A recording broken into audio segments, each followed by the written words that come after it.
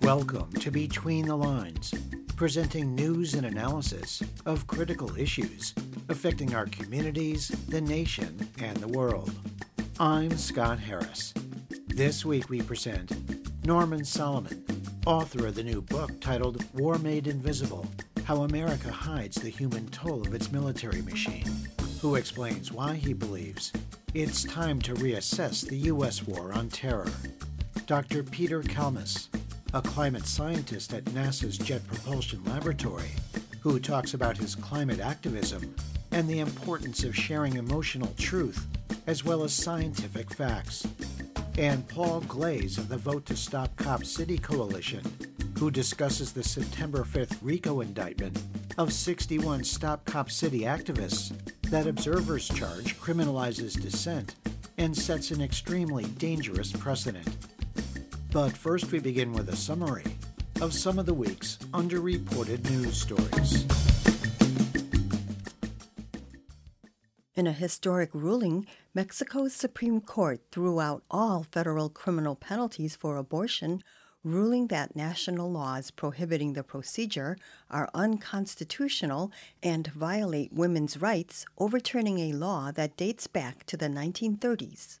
Mexico joined several other Latin American nations, including Argentina, Uruguay, and Cuba, in legalizing abortion in a socially conservative region dominated by the Roman Catholic Church. The ruling legalizes abortion in all federal facilities which provide health care to 70% of the population. However, 20 of Mexico's 32 states still criminalize abortion. While judges in those states will have to abide by the court's decision, further legal efforts will be required to remove all remaining penalties. The move comes a year after the United States Supreme Court reversed the landmark Roe v. Wade ruling. 22 states have now banned abortion or restrict the procedure in early pregnancy. Mexico City became the first jurisdiction to legalize abortion up to 12 weeks in 2007. 11 other states followed with their own rules, expanding access. Despite legal victories, progress on abortion rights has been slow. In the southern state of Guerrero, which decriminalized abortion in 2020, there are 22 active investigations against women accused of terminating their pregnancies.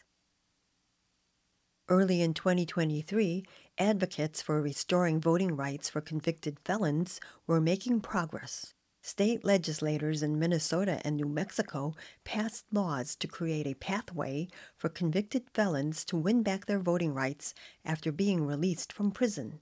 Over the last decade, some 1.5 million convicted felons have won back their voting rights.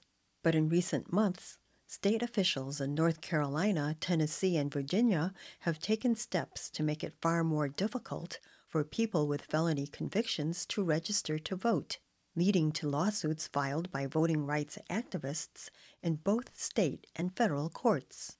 Stateline News Network noted that since the Civil War, states have generally stripped people with felony convictions of their voting rights. Many of those laws are rooted in racism and specifically targeted formerly enslaved Black people. In some states, disenfranchisement lasted for life. While it became more difficult for people with felonies to vote in certain states this year, the movement to expand voting rights is still making progress in other states. Arizona U.S. Senator Kyrsten Sinema, who recently left the Democratic Party to become an independent, has long been backed by the private equity industry and Wall Street hedge fund executives. When Sinema first ran for the Senate in 2018, she was funded by Leon Black, then CEO of Apollo Global Management. 2 years later, Black was forced out due to his close ties to Jeffrey Epstein, who ran an infamous sex trafficking ring. Now, Black has been accused of raping a 16-year-old girl 20 years ago, and the U.S. Senate is investigating Black's $150 million payment to Epstein for estate planning and tax services. The Intercept reports that Sinema's coziness with the finance industry influenced her votes against key Democratic priorities, including legislation to raise taxes on the nation's wealthiest citizens and killing efforts to close the carried interest tax loophole that benefits private equity managers. As an independent, Sinema will be competing against both a Democrat and a Republican in the 2024 general election. Although she's still receiving private equity campaign donations, her Democratic opponent, Representative Ruben Gallego, is leading in recent polls and outraced her in the first quarter of this year, suggesting that her continued allegiance to unpopular Wall Street-connected corporate donors will have a lasting negative impact. This week's news summary was compiled by Bob Nixon.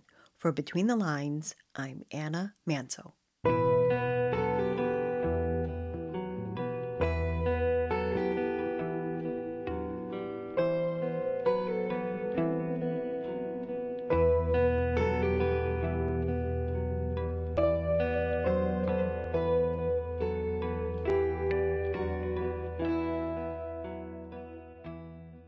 On September 11th this year, people across the U.S. honored the lives of 3,000 men, women, and children who died in the terrorist attacks on New York City's World Trade Center, the Pentagon in Washington, D.C., and aboard the airliner that crashed in Shanksville, Pennsylvania, 22 years ago.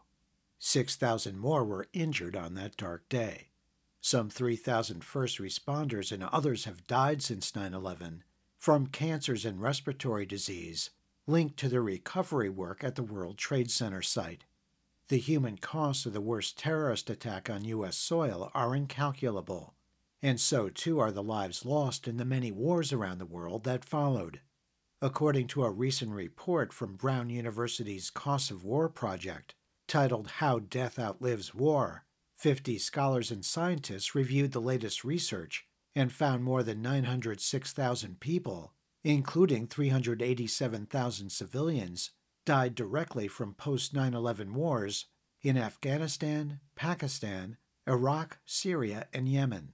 Another 38 million people have been displaced or made refugees. The report estimated that the post-9/11 U.S. war on terrorism may have indirectly caused at least 4.5 million deaths and cost the U.S. federal government $8 trillion. Your reporter spoke with author and longtime peace activist Norman Solomon, co-founder of RootsAction.org. Here he talks about why he believes it's time to reassess the U.S. war on terror and some of the important issues covered in his new book titled War Made Invisible: How America Hides the Human Toll of Its Military Machine. When we look at the terrible crimes against humanity that occurred on September 11th, 2001, it's really a grave moment to just contemplate the souls that were extinguished, the injuries as well as the deaths, the grief of those who were left behind, the loved ones who will never be with those who they loved, suddenly taken from them. And part of the huge distance between human beings that the United States government has created and accentuated in the last 22 years since 9/11 has been to essentially establish de facto two tiers of grief, the grief that matters and the grief that doesn't.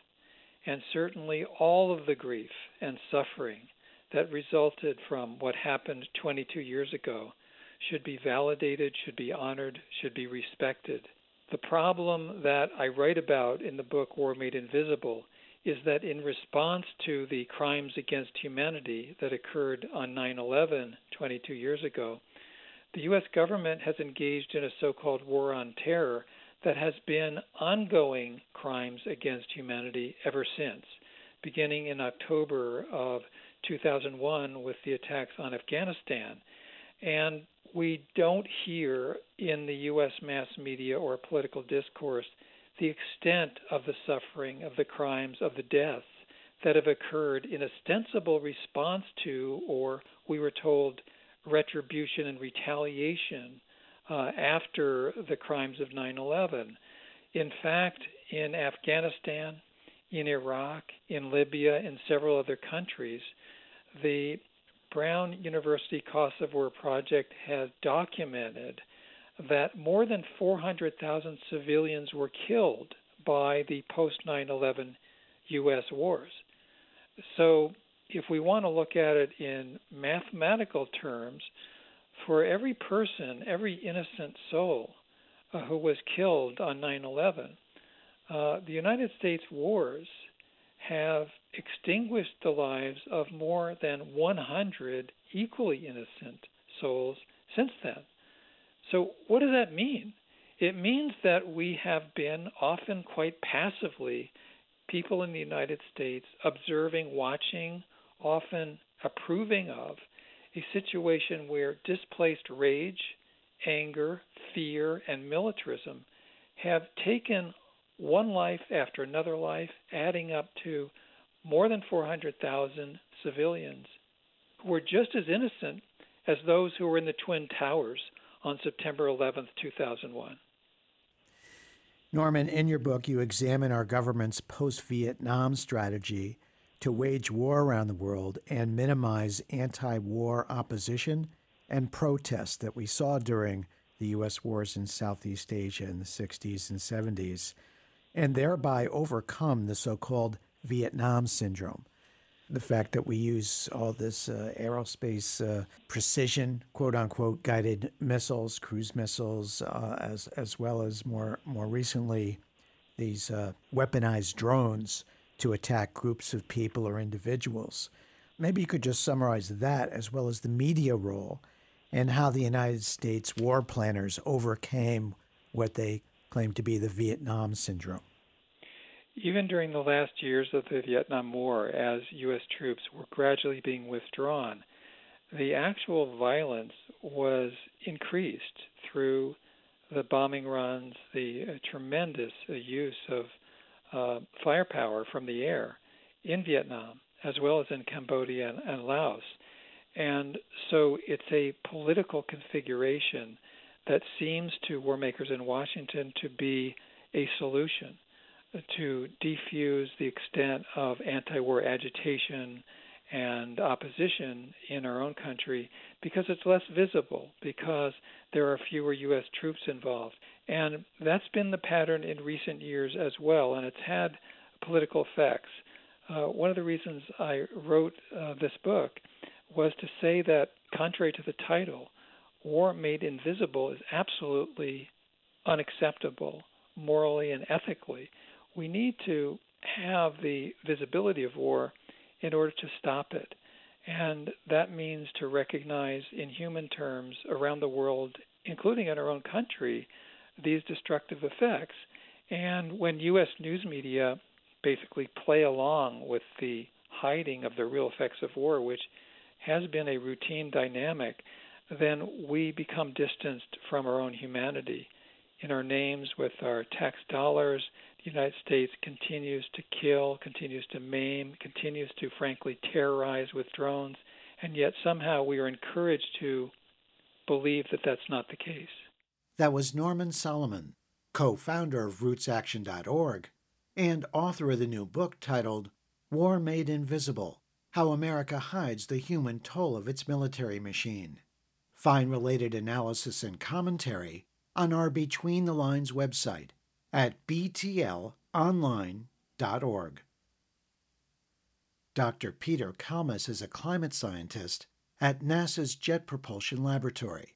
He's also a climate activist who's been arrested in actions organized by two groups that promote nonviolent direct action to address the climate crisis: Extinction Rebellion and Scientist Rebellion. Kalmus also works within his community to help neighbors, cities, schools, and churches access technology to use less fossil fuel and reduce their carbon emissions. His award-winning book, titled Being the Change, Live Well and Spark a Climate Revolution, provides real-life solutions to move away from a consumerist lifestyle that isn't making most people happy. Between the Lines' Melinda Tuhus spoke with Dr. Kalmus when both were at a protest against the Mountain Valley Pipeline the week of September 4th. That controversial pipeline would send frack gas through 302 miles of rural Virginia and West Virginia. Here, Dr. Kalmus talks about his work, the complicated role of a climate scientist and activist, and the importance of sharing emotional truth as well as scientific facts about the climate crisis. I would say the project that I'm the most excited about right now is projecting health impacts of extreme heat on the human body. So under different emission scenarios by 2035 or 2040 or whatever year, how that's going to affect humans in terms of how many people will experience humid heat conditions that cause them to become hyperthermic, so they can't keep their core temperature from rising anymore.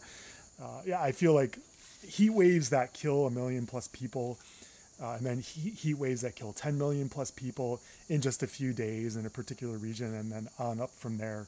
That's the pathway we're on right now with all these pipelines and drilling and world leaders and both political parties in the United States expanding fossil fuels as quickly as they can. That's the path we're on right now. But my goal is to try to quantify that with some degree of precision, which hasn't been done yet. Did Scientist Rebellion come out of Extinction Rebellion? Not exactly. I mean, I think there was a sense among many scientists, climate scientists, that possibly scientists could play a specifically important role by expressing urgency through their actions and through their words, as opposed to just writing papers, doing science. So personally, my theory of change has to do with, does the public have mechanisms to sort of imagine that we're still not in an emergency? I personally believe we are in a climate emergency, but I feel like the way psychology works is that for most people, if there's a plausible way for them to avoid that acceptance that we are in an emergency, they will take that, because then their lives can go on as normal. They don't have to have all that anxiety and all that grief. It's just a much easier path. And if scientists don't seem very worried, and they're not doing things like civil disobedience, and they seem all calm, and they're saying, stay calm, everybody, as some scientists still are doing today, the public's like, well, those guys, those scientists, those men and women are the people. They're in the front row. They're the ones who are the experts in what's happening to the climate. If they're not worried, then why should I worry right now? So, I've long kind of experienced that it's important to present emotional truth as well as scientific factual truth, to sort of actually connect with people and to start cutting through that multi-layer onion of climate denial that we all sort of start out with, right? Is it actually difficult for scientists who are so public about their political perspectives and, taking a side, as it were? Is it hard to stay employed as a scientist? So I've only been arrested twice, and I would have been arrested probably 10 times by now if I thought I could keep my job and keep doing those arrestable actions. So yeah, it's pretty tricky. I'm constantly thinking about how I can contribute the most to stopping global heating and Earth breakdown, how I can contribute the most to this movement to save life on planet Earth. And it's not always clear. The science is really important, I think, especially the science of extreme heat. But there's a lot of people that are doing good work there, so I'm not irreplaceable by any means. Same thing with the arrestable actions. There's a lot of people now that are taking those risks and doing arrestable actions. I've decided to devote my life to doing everything I can, and I'm just trying to kind of figure out what's the most useful way for me to apply myself. It really irks me that NASA as an institution is kind of, and I guess you could say in some sense, ashamed of my climate activism. I don't know. To me, climate activists are doing probably the most important work on planet Earth right now, bar none. And our institutions are lagging behind, and they haven't realized that. That was Dr. Peter Kalmus, a climate scientist at NASA's Jet Propulsion Laboratory and climate activist. Learn more about Kalmus's work and the group's Scientist Rebellion by visiting our Between the Lines website at btlonline.org.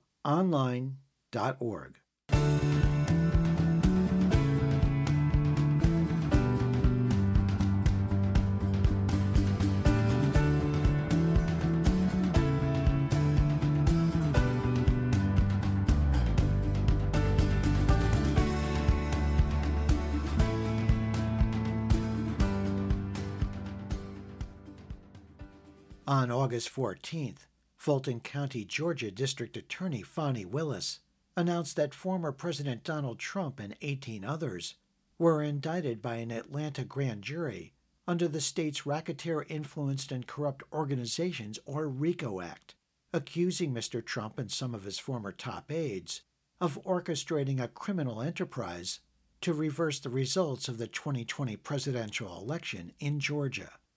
Less than a month later, on September 5th, Georgia's Republican Attorney General Chris Carr announced that same grand jury had indicted 61 activists under RICO for their actions opposing the construction of a proposed $90 million 85-acre police training facility to be built in the Weelaunee Forest southeast of Atlanta. Those charged include a legal observer arrested at a protest, activists who distributed flyers, and others who ran a bail fund. During 2 years of escalating protest actions against what opponents call Cop City, police have made mass arrests, including 42 activists who are charged with domestic terrorism. In January, Georgia State Patrol officers killed 26-year-old Manuel Tehran, who was shot 57 times while they cleared a forest encampment of protesters. Police claims of self-defense in Tehran's killing have been called into question by the county medical examiner's office. Your reporter spoke with Paul Glaze, a spokesperson with the Vote to Stop Cop City coalition. Here he discusses the dangerous precedent being set in this RICO indictment and other developments in the campaign to hold a citywide referendum to stop construction of the proposed Atlanta police training facility.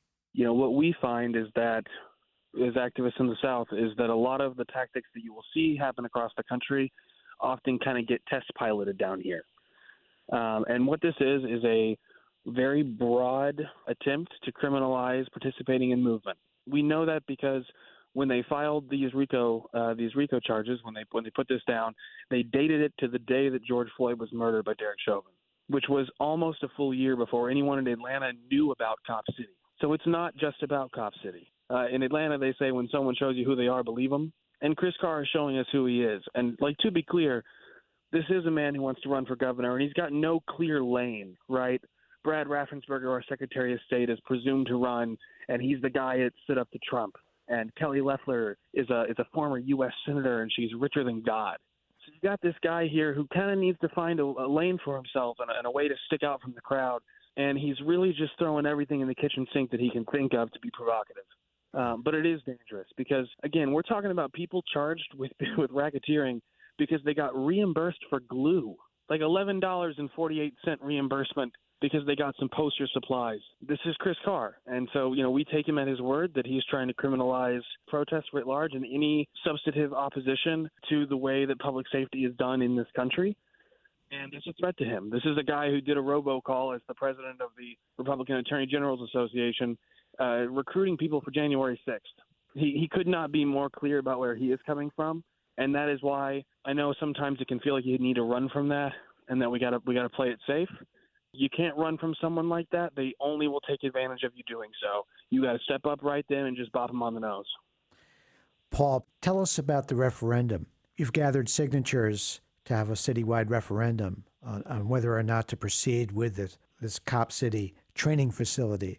The mayor's office, the officials there in City Hall have attempted to derail the move for a referendum. And I wonder if you talk about some of the tactics they've used, including signature matching and similar things they've done to slow walk the whole process. A lot of what you hear down here is like, oh, you just need to go, you're doing it the wrong way. You got to go about it the right way. So we said, all right, bet. And we decided that we were going to try and pursue this citywide referendum to put this to a vote before the people. Immediately, the first thing you have to do is you have to go ask them for a form. You got to say, hey, I want to do this. Can you just give me the piece of paper that people sign, and we'll make copies and do the thing. And they stonewalled on that. And then they came up with some things that weren't actual legal reasons according to the law that weren't on the paper. We needed an extra space here. We needed an extra part of the form. So we said, all right, no, that's fine. We'll do that. That's fine. We'll do that. We did that. We turned it back in. They still slow walked it. Finally, we get it. Immediately, the mayor comes out and says, we know that if they do this honestly, they won't be successful. There's no way.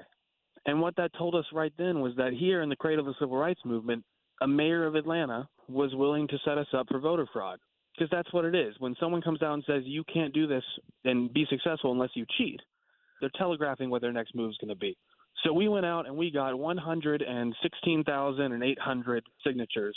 And when we were all set to turn in, this original deadline comes up and it's time to turn these in, and we're getting ready to, and all of a sudden we start getting these rumors out of City Hall that, they're going to use this process called signature matching, which is where they take the signature you wrote on the petition form and they compare it to whatever signature they have on file. And usually that means the one you signed with the big stylus on an iPad when you went to get a driver's license. And if there's anything different, according to, the opinion of the person looking at it, then they say, we don't think that's the same person, and they discount it. And they said, no, we're not going to do that. Well, we are going to compare them, right? But it's not signature matching. We're just going to look at the signature and compare it. And if it doesn't look like it's the same, then there's a problem. And so this is the kind of doublespeak that the city has engaged in over and over. They told us they were going to respect this process, and then immediately they told the court that actually, this whole thing's invalid. I mean, you can't cancel the lease. We've already signed the lease. We signed the paperwork. What are we going to do? Write new papers? This has gone back and forth. Every chance they've had, they have taken any and all opportunities to argue anything they can think of, even if it doesn't make sense, just to delay the process long enough that they can start laying down concrete. They're just trying to delay us long enough that they can put the foundations for this building down and start building it up and make it a moot point. We keep telling them the harder you make it to go the legal way, the more likely people are going to just go out there and stop it themselves. That was Paul Glaze, a spokesperson with the Vote to Stop Cop City coalition. Learn more about groups working to stop construction of the police training facility in Atlanta by visiting our Between the Lines website at btlonline.org.